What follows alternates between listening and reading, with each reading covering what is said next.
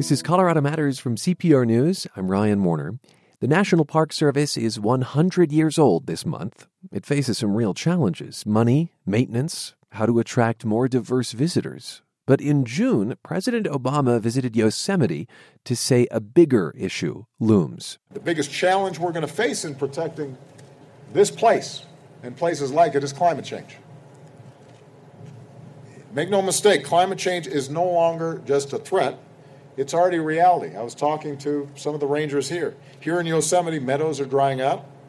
Bird ranges are shifting farther northward. Alpine mammals like picas are being forced further upslope to escape higher temperatures. Yosemite's largest glacier, once a mile wide, is now almost gone. As we look ahead in the coming years and decades, rising temperatures could mean no more glaciers at Glacier National Park. No more Joshua trees at Joshua Tree National Park.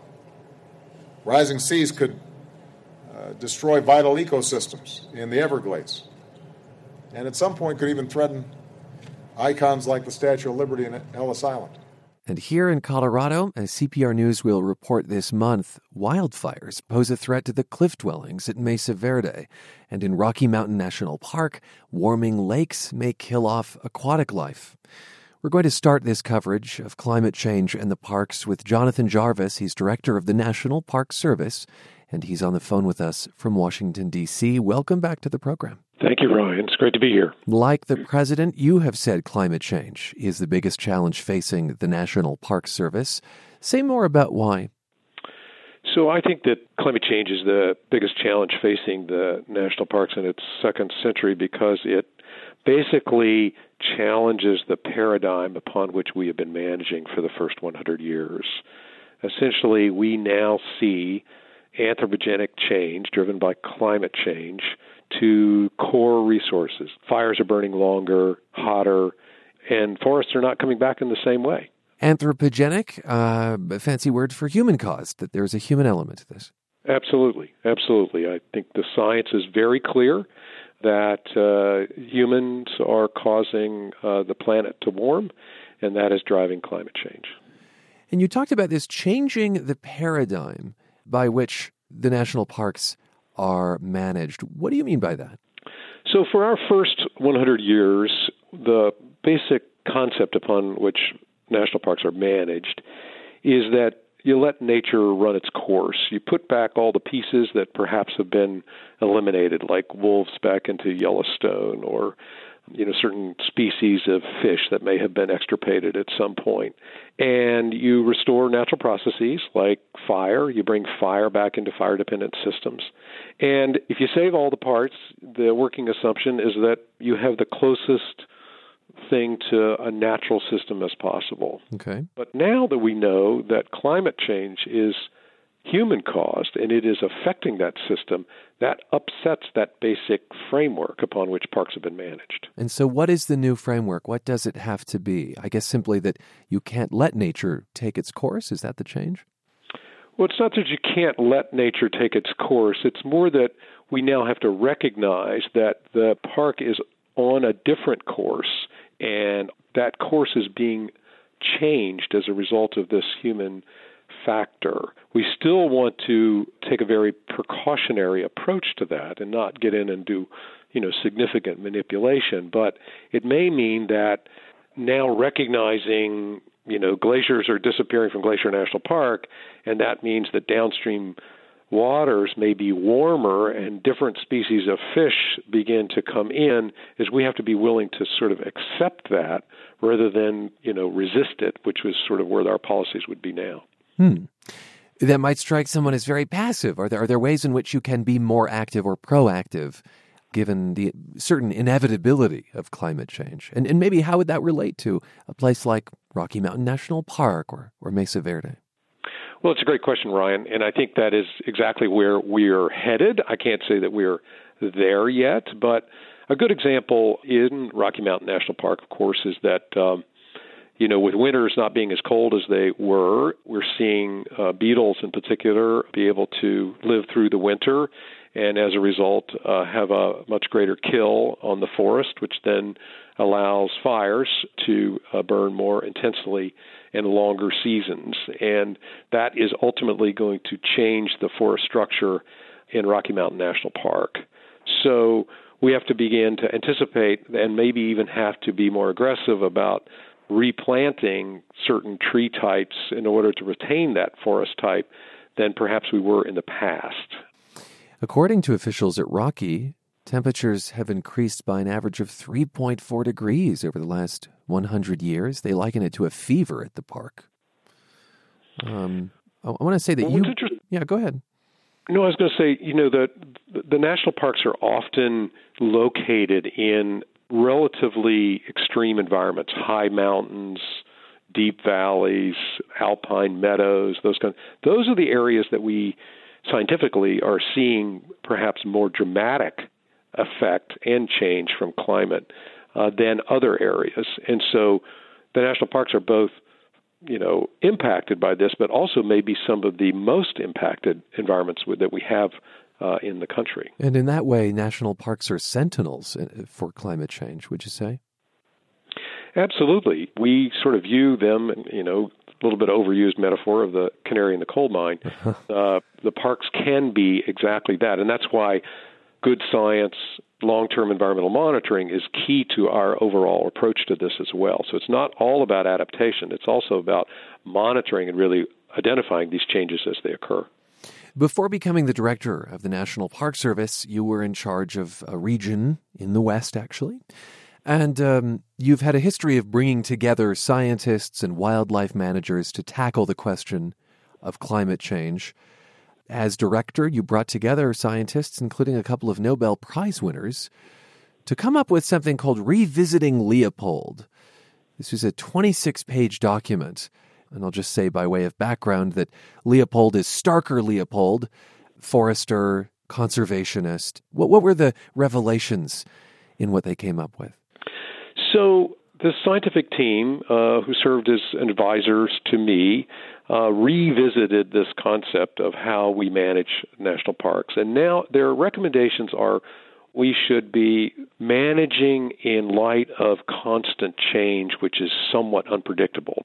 The way we're interpreting that, and we are writing policies around this, is that we have to think of multiple futures for national parks, not just one singularity that we are driving towards, that because climate is affecting it, we have to be thinking about things like sea level rise over the next 40 years, and how do we logically begin to move our facilities out of that or adapt those facilities to sea level rise.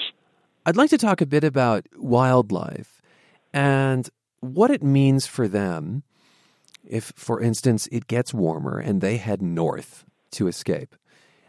They may go from a place that's a national park to one that isn't. Chris are not thinking, I'm at a national park or I'm not. But that's clearly a question for wildlife managers, isn't it? It absolutely is, Ryan. Great question. So we need corridors of connectivity. We need migration corridors that are protected, that allow species to move between islands of protection. So the national parks are one of those sets of islands. There are wilderness areas also on the U.S. Forest Service or the Bureau of Land Management. There are state parks. There are lands that have conservation easements over them. So when you look at the landscape, there are refuges, shall we say, and with a small r, places for wildlife to go, but they got to get there. They've got to be able to move across a complicated landscape that is bisected by interstates and railroads and pipelines and other developments. So we are working across these landscapes right now to say, if a species is being driven by climate change, how is it going to get from point A to point B? Could you foresee linking parks? Absolutely, and we're already doing that. I mean, I think one of the best examples in the United States is up in the sort of front range of the Rockies, sort of north to Glacier. Already, after 20, 25 years of very collaborative work with ranchers and foresters and the ag community and others, there are ways now that wolves and grizzly bears and other species can move across those landscapes, in spite of the fact that many of them are still privately owned and being used for cattle grazing and others. This is how I think we're going to really help sustain and help wildlife deal with climate change. Couldn't that, though, lead to some political friction? Because what you're talking about really is a blending, right, of federal lands, state lands, private lands. You've pointed to the cooperation that can be there, but we also know that there's great tension in that regard, isn't there? There's always tension over our public lands, always has been and probably always will be. But I think if you sit down across the table with the variety of interests on the ground, I think the one common theme that I've always found, and I've spent most of my career in the West, is that people care about these places. They care about the resource. They care about their lifestyle. And if you can find a way that accommodates all of that, then you really have kind of a sweet spot that can then really serve both communities, economy, and conservation all together. But it takes hard work. It takes sitting down across the table and finding that common ground. We're speaking with the director of the National Park Service, that's Jonathan Jarvis. And Director, what does it mean that there are quite a few elected members of Congress who don't believe that climate change, one, is linked to human behavior, or two, that it's necessarily a priority the country must deal with? Well, I think that the challenge with climate change is it's pretty hard to get your arms around in terms of understanding how it impacts the individual. It's well documented in the scientific literature. There's consensus amongst the larger scientific community internationally, the IPCC, that climate change is real. So to me, it's not a political issue. It's a reality. The challenge is for the public to better understand it and how it could potentially affect them personally. And that's part of our goals as well, is that the national parks are places that people really care. They care about Rocky Mountain National Park or Mesa Verde. And so without pointing fingers at anybody, one of our goals is to educate the public about what climate effects are happening right now on the ground in the places that they care about. I mean, I guess over time, I guess I'm asking you to point the finger a little bit, specifically at Congress, many members of which... You're not going to get me to go there. I wonder why not. Because that's just not my role. Mm-hmm. Do you get frustrated by the fact that there are so many who don't absorb the facts and don't think that climate change is a priority? Well, I think it's hard for people that don't feel that it's affecting their personal lives to get their arms around something as big as climate change. A 1 degree or a 2 degree change, which the scientific community says is going to happen.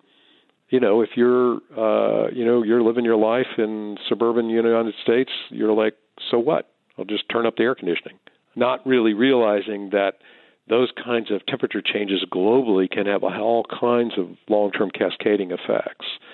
And, as the president pointed out, this is something that our children are going to be living with probably through their entire lives. Are there other examples of how Colorado's national parks can help inform this discussion? Well, I think, you mentioned Rocky, and Rocky's a great example. I think that certainly snowpack in all of our Rocky Mountain National Parks, certainly our Sierra parks, the snowpack is our storage. That's how we store water. We've relied on it. It's become less reliable, and that has all kinds of downstream impacts for the entire Colorado River Basin, all the way down to Mexico and the Colorado River itself. And that water, which serves both agricultural and municipal and wildlife resources, is being changed before our very eyes. And so all of the Colorado national parks have direct impacts to that because they're all part of that same basin. And what role does the National Park Service play in, I guess in that case, water management? One is science and monitoring those effects and letting the public know directly what we're seeing on the ground at any point. I mean, the Park Service has been relied upon for most of its 100 years as a trusted interpreter. We talk about civil rights. We talk about the Civil War.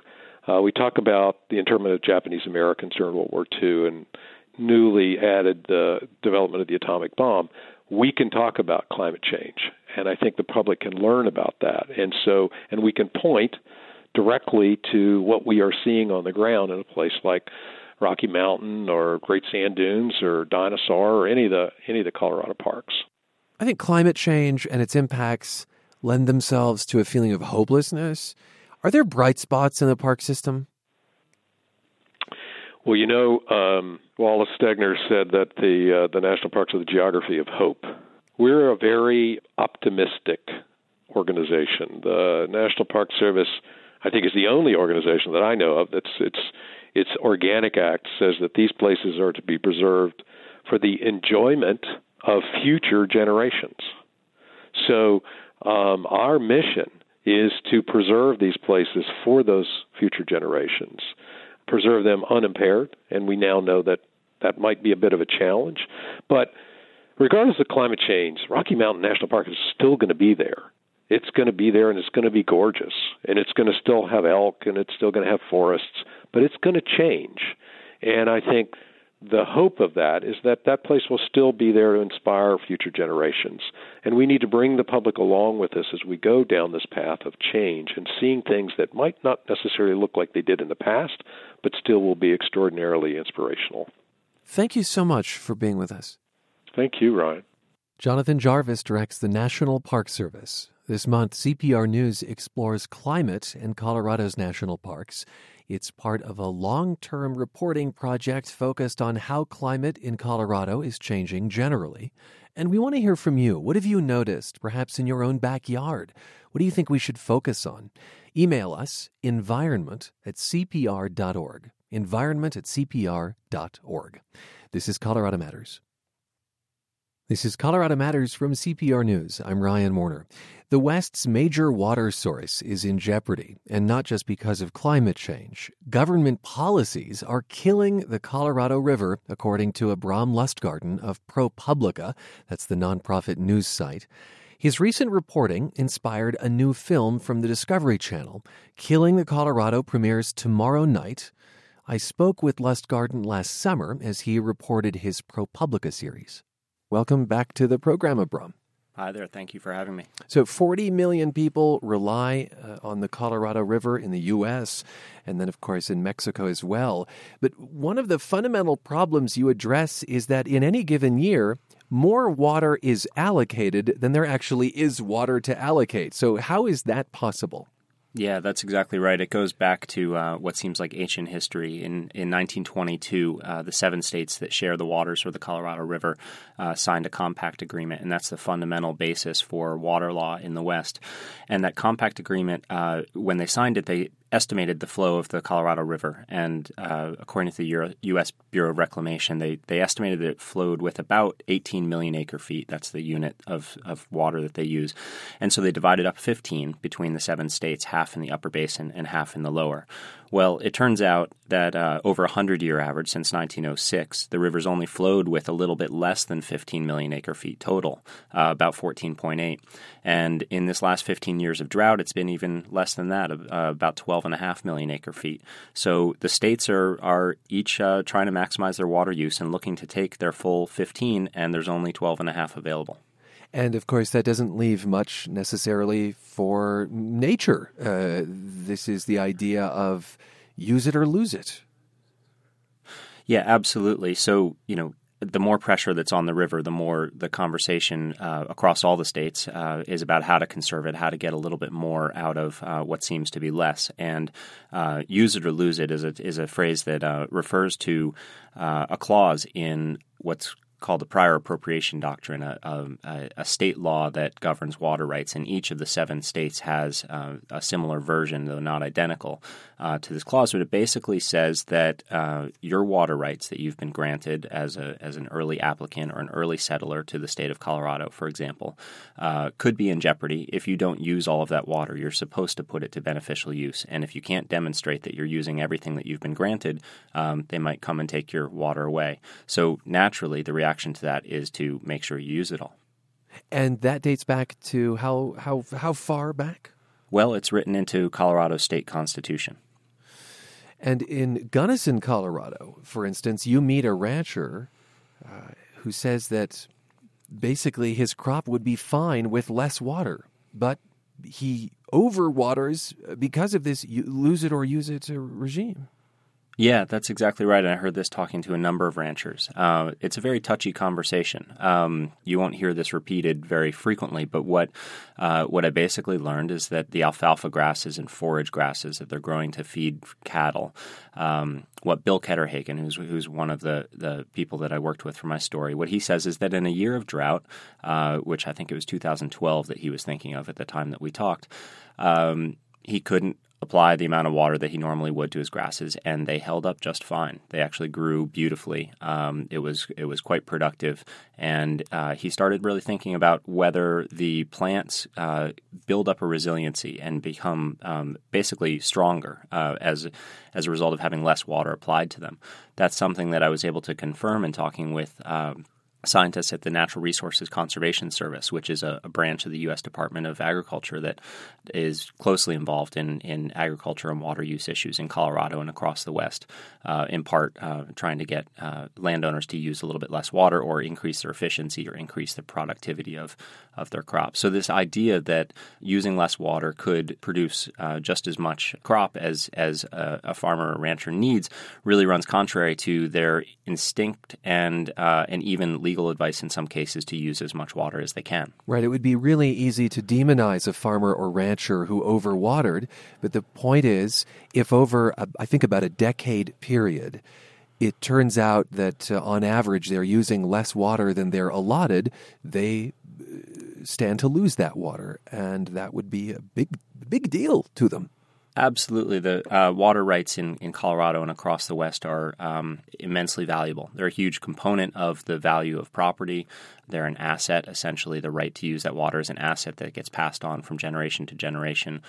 When you look at land prices, say, across the western slope of Colorado, the cheap land is going to be the land that doesn't have water. So the looming question, I suppose, is have any Western states, including Colorado, tried to change this idea of use it or lose it and adopt a wiser system?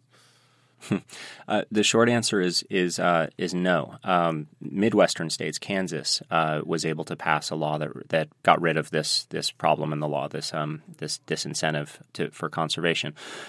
Colorado has attempted it numerous times. Last year, it had a bill called SB 23, which essentially would have allowed ranchers to take less water out of a river, leave it in the stream without the threat of penalty. That bill was ultimately defeated. It was vetoed after being passed by the state legislature, and it really got tangled up in some of the complexities of Colorado water law that make this almost an intractable issue. Questions about junior water rights, who should be getting basically the leftovers, the scraps of water, and if the senior water rights don't use that water, then questions arise about whether the people downstream from them or second in line are still able to use it.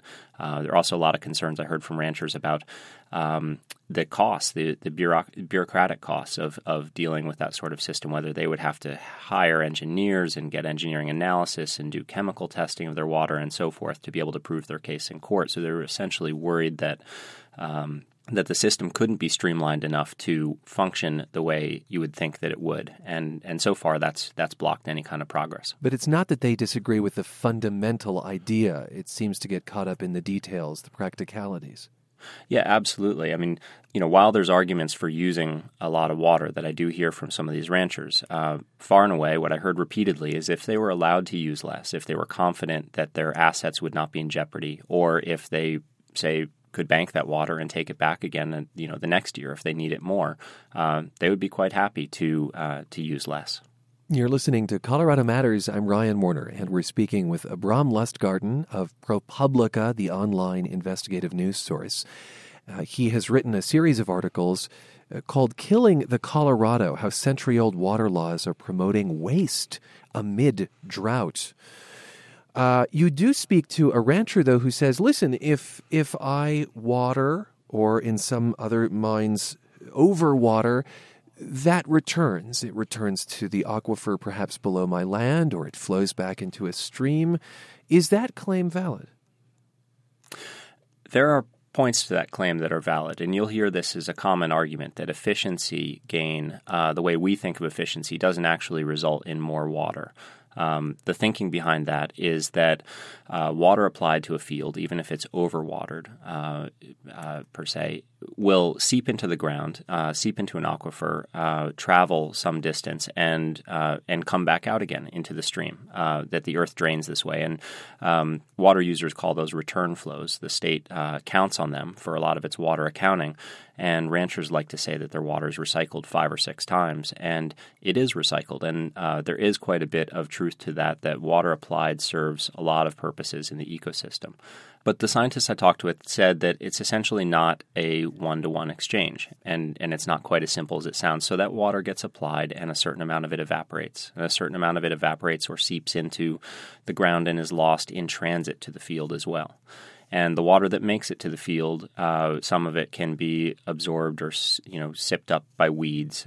There's a lot of along the irrigation ditches, especially a lot of really water hogging plants like tamarisk and brushes that basically drink up the water that the crops aren't getting.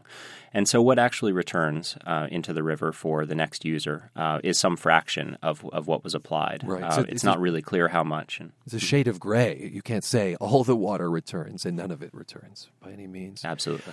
Why don't we look at federal policies which you say have exacerbated the drought in the West? You point to subsidies which the government gives to grow crops that perhaps wouldn't naturally grow in some places in the West. Give us an example. Well, we focused for this story in Arizona on cotton crops. And, Arizona is perhaps the most stressed, water stressed of any of the Colorado River Basin states. It has an enormous, though shrinking, agriculture component and obviously booming cities, Phoenix and Tucson. Its water demands and needs have grown exponentially over the past couple of decades. And so we went and took a look at, what are the crops that are being grown, allowing, for the decision a farmer makes to plant whatever he or she wishes, to build whatever business they think is suitable, it alarmed us that cotton is still a staple crop for the state of Arizona. While it's decreased substantially over the years, there's still about 100,000 acres of cotton planted in Arizona. A quick glance at the cotton commodity pretty immediately reveals that there's not much of a market for it. The price is low. There's a glut of cotton on the market. No one's really looking to buy it. So there's not this great intense need. And so we were trying to figure out why farmers were still planting cotton, which uses more water than almost any other crop that they could choose from. And the reason I heard from ranchers in Arizona is that the federal farm bill still subsidizes their cotton plantings. There are other crops as well that receive federal subsidies, but essentially the government had made cotton such a safe choice that farmers couldn't go wrong. And aside from alfalfa, which is also grown for feed, nothing really uses much more water than cotton. And doesn't a lot of that cotton sit in warehouses?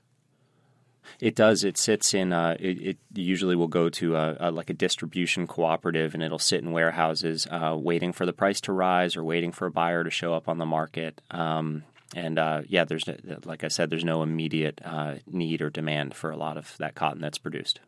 What do you hope to accomplish with this series? Well, we're looking at, there's 5 stories in total, and each of them kind of picks an example in several of the Colorado River Basin states. I spent a year and a half looking at water issues, and I think like many people, I began by being quite impressed by the severity of the crisis from an environmental standpoint.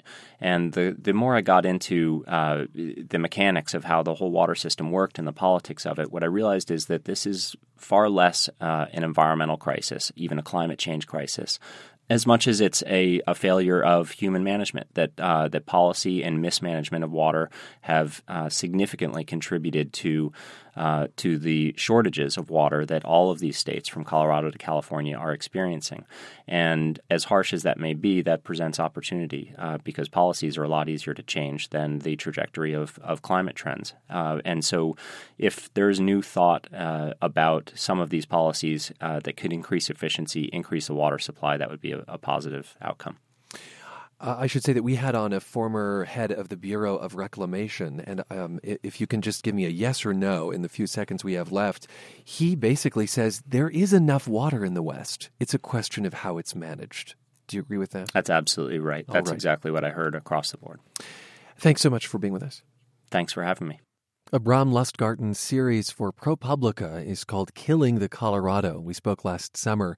Colorado's first statewide water plan has since been finished.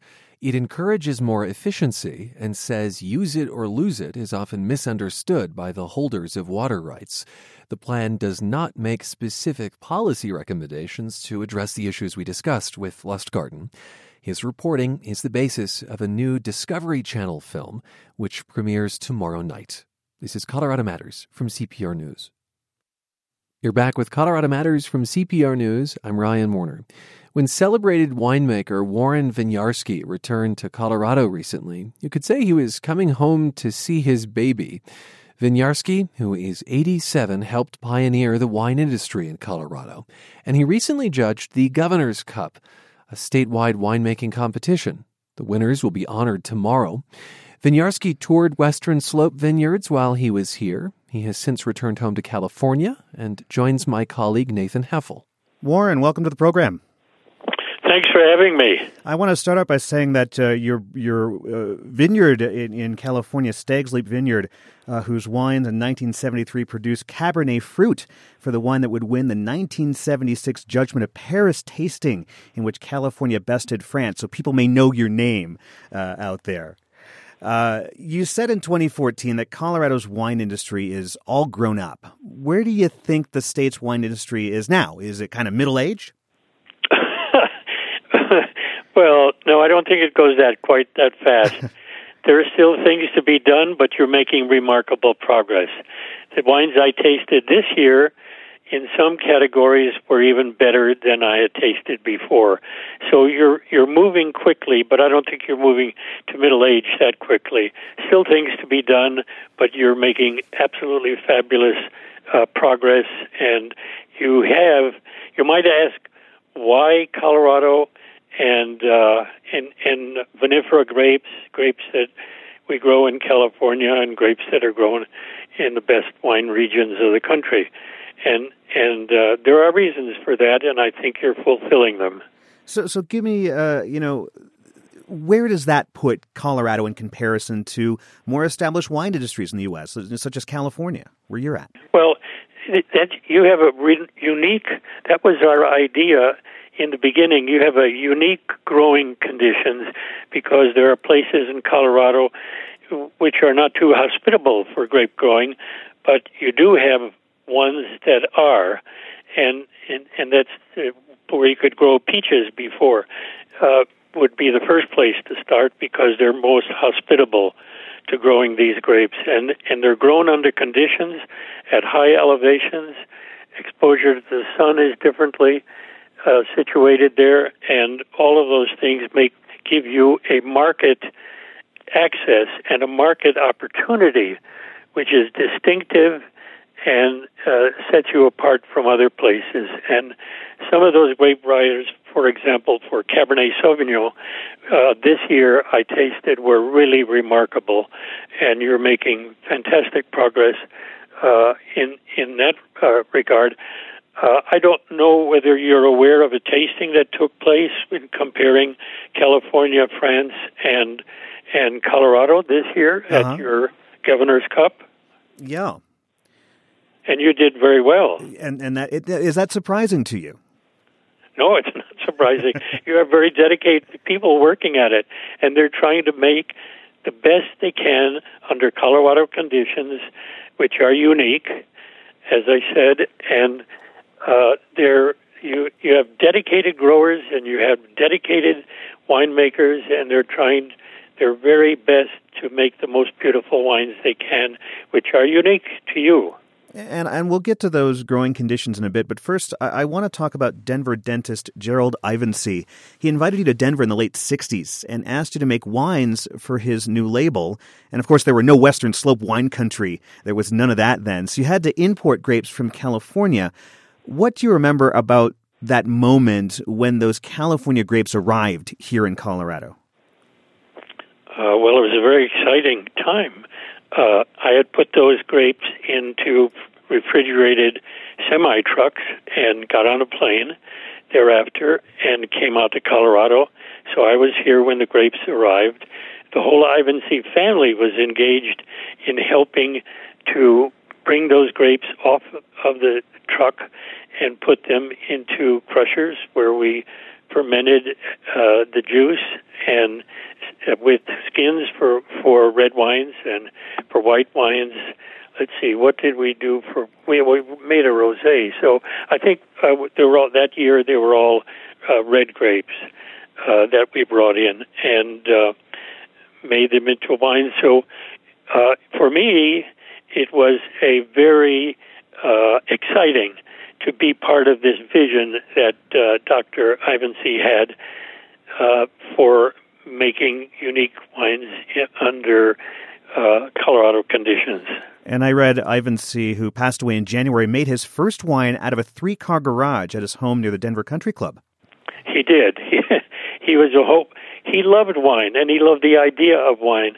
And he and friends made wine that they bought in California, but this was you might say, a quantum step for him to try to do it on a commercial basis and to get larger quantities in.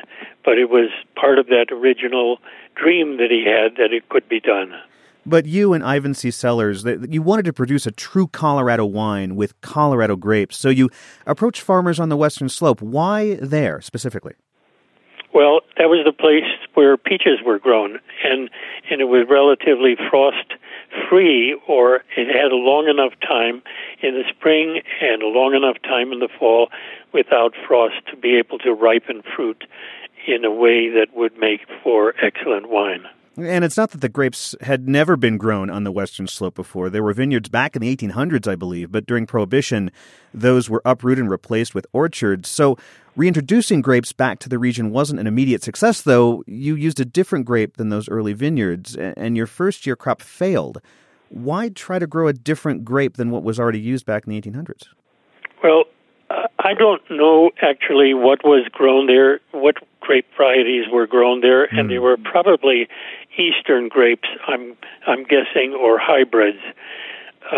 And Dr. Ivensee wanted to make vinifera, the noble grape varieties that are reach their highest peak in France and in Germany and in Bordeaux, in Burgundy, and in places around the globe that are now growing those grapes where they reached their highest perfection. And he thought that was possible under the conditions that were available in the Palisades area.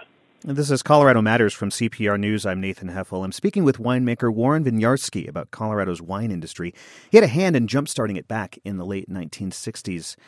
According to last year's Colorado Grape Growers Survey, released from Colorado State University's College of Agricultural Studies, it looks like grape production has been up here recently. 2015 yielded a record crop for the state. Do you think that's a result of viticulturalists being more clever, or could it be something else like climate change? I can't speak to that. I think there are places that haven't been used yet in those regions where it's favorable. But I think your market conditions, the success of your wines in the market, and I think that's contributed too, because people are stimulated to do what's working, and that seems to be working. both on the winemaking part and the viticultural part. You're learning more about your growing conditions, so you're finding the ways that make it favorable. And since you're sharing that knowledge also with each other, and I would highly recommend that you continue to do that on a more extended basis, because a rising tide lifts all ships, as they say. So we have about a minute left. What makes our Colorado viticulture so unique? Well, you have growing conditions where I don't think this was Dr. Ivancy's idea also.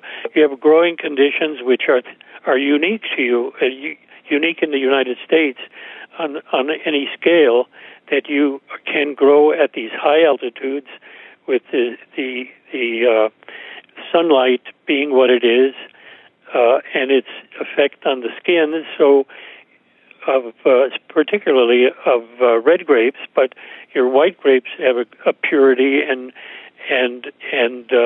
transparency of flavor. So this gives you as I said, a unique and distinct marketing position that you can exploit to make stronger your efforts to market the wines. Warren, thanks so much for joining us. You're welcome. I'm glad to be here. Winemaker Warren Winiarski, who helped pioneer this state's wine industry. He returned to judge the Colorado Wine Governor's Cup competition. See the winners at cprnews.org. And while you're there, you can hear our conversation from Tuesday about the local food movement on the Western Slope in particular, and one chef's quest to get more local ingredients. This is Colorado Matters from CPR News.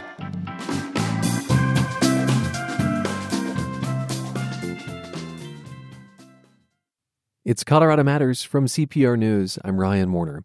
A huge collection of dead animals has a new home. The Denver Museum of Nature and Science moved about 1 million specimens into a new facility. Earlier this summer, CPR's Sam Brash explained why the future of that collection will include lots of roadkill squirrels. The Denver Museum of Nature and Science has no shortage of animals on display. More than 100 dioramas line the hallways. But you have to descend to see the bulk of the museum's critter collection. So now we're going down to the bottom level of this new part of the museum here. That's John Demboski, the museum's zoology curator. He's a bearded biologist who started collecting lizards and frogs as a kid in Louisiana. He leads me into a huge white room. Jaguars and cranes peer down from shelves. It's like if the Apple Store had a taxidermy section. Denver voters passed a bond in 2007 to help pay for a $70 million expansion that included the new facility. Construction finished 3 years ago. Then the museum started to pull its 1.5 million objects into the new space. It's a big deal. It's taken years to move. Now, Demboski is just about done. The standout animals, they already have permanent homes. This is Colorado's last known grizzly bear. We had them, it was thought, till the 1950s. That was the last good records. And then this bear right here popped up in 1979. There's more evidence of Colorado's ecological past. Most of it, like the bear, has been dried and laid flat in drawers, but some has been stuffed. There's bison from the 1870s. There are passenger pigeons, a bird once so common that flocks blacked out the sun. Now, they're extinct. So do you ever worry about this part of the collection growing? I mean, as a biologist, you see a lot of what's going on. On one hand, part of my job here as curator is to document some of this biodiversity, and some of it might be actually showing biodiversity declining. To do that, Demboski has shifted the way the museum collects animals.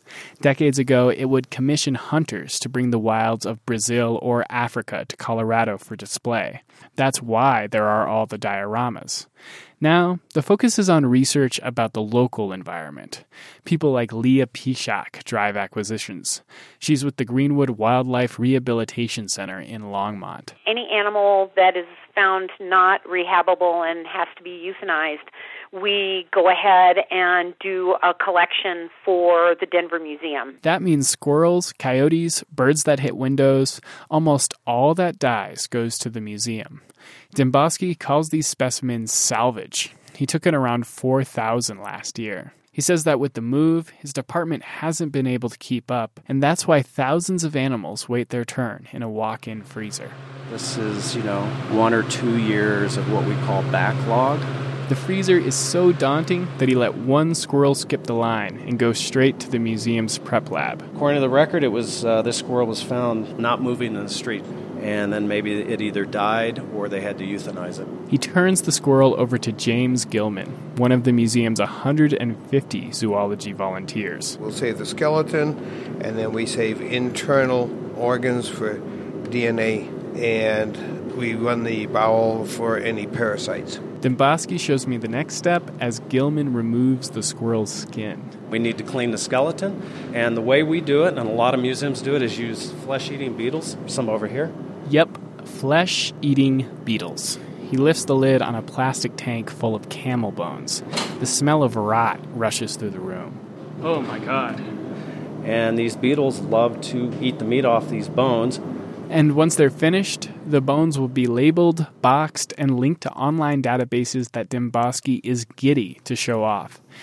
In his office, he pulls the record for another squirrel. And I can click it, and there it is, Overland Pond Park between South Platte River and Overland Pond. So a lot of these go right down to, somebody's backyard. That's why data is so important for Dembosky. He'll take almost any animal so long as he knows when and where it died. That way, researchers can find patterns. So you can start seeing how things are changing and moving around. Are species expanding? Are they contracting? And then the question is why? Is it climate change issues? Is it an invasive species?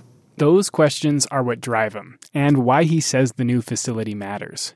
He'll keep taking in dead critters so that in the future, researchers understand the changes that are on their way to Rocky Mountain ecosystems. I'm Sam Brash, CPR News. Finally today, one of the most unusual features in the Alaska wilderness is man-made. Stone markers dot the Arctic tundra, many of them stacked to look like people. The natives who put them there over centuries call them Inuksut. Pulitzer Prize-winning composer John Luther Adams lived in Alaska for decades and was inspired by these markers. In 2009, he wrote a piece called Inuksut. It'll be performed outdoors. Dozens of percussionists spread out, a lot like the stone markers themselves. The musicians make a huge rhythmic racket that lasts an hour or more, and the audience can walk amongst them.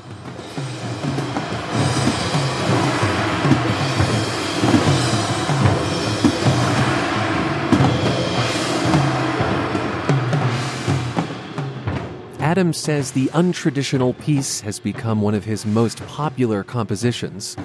Inuksut is set for 2 Colorado performances this month at the Bravo Vale Music Festival on Saturday and at the Aspen Music Festival Sunday. They will feature 66 percussionists.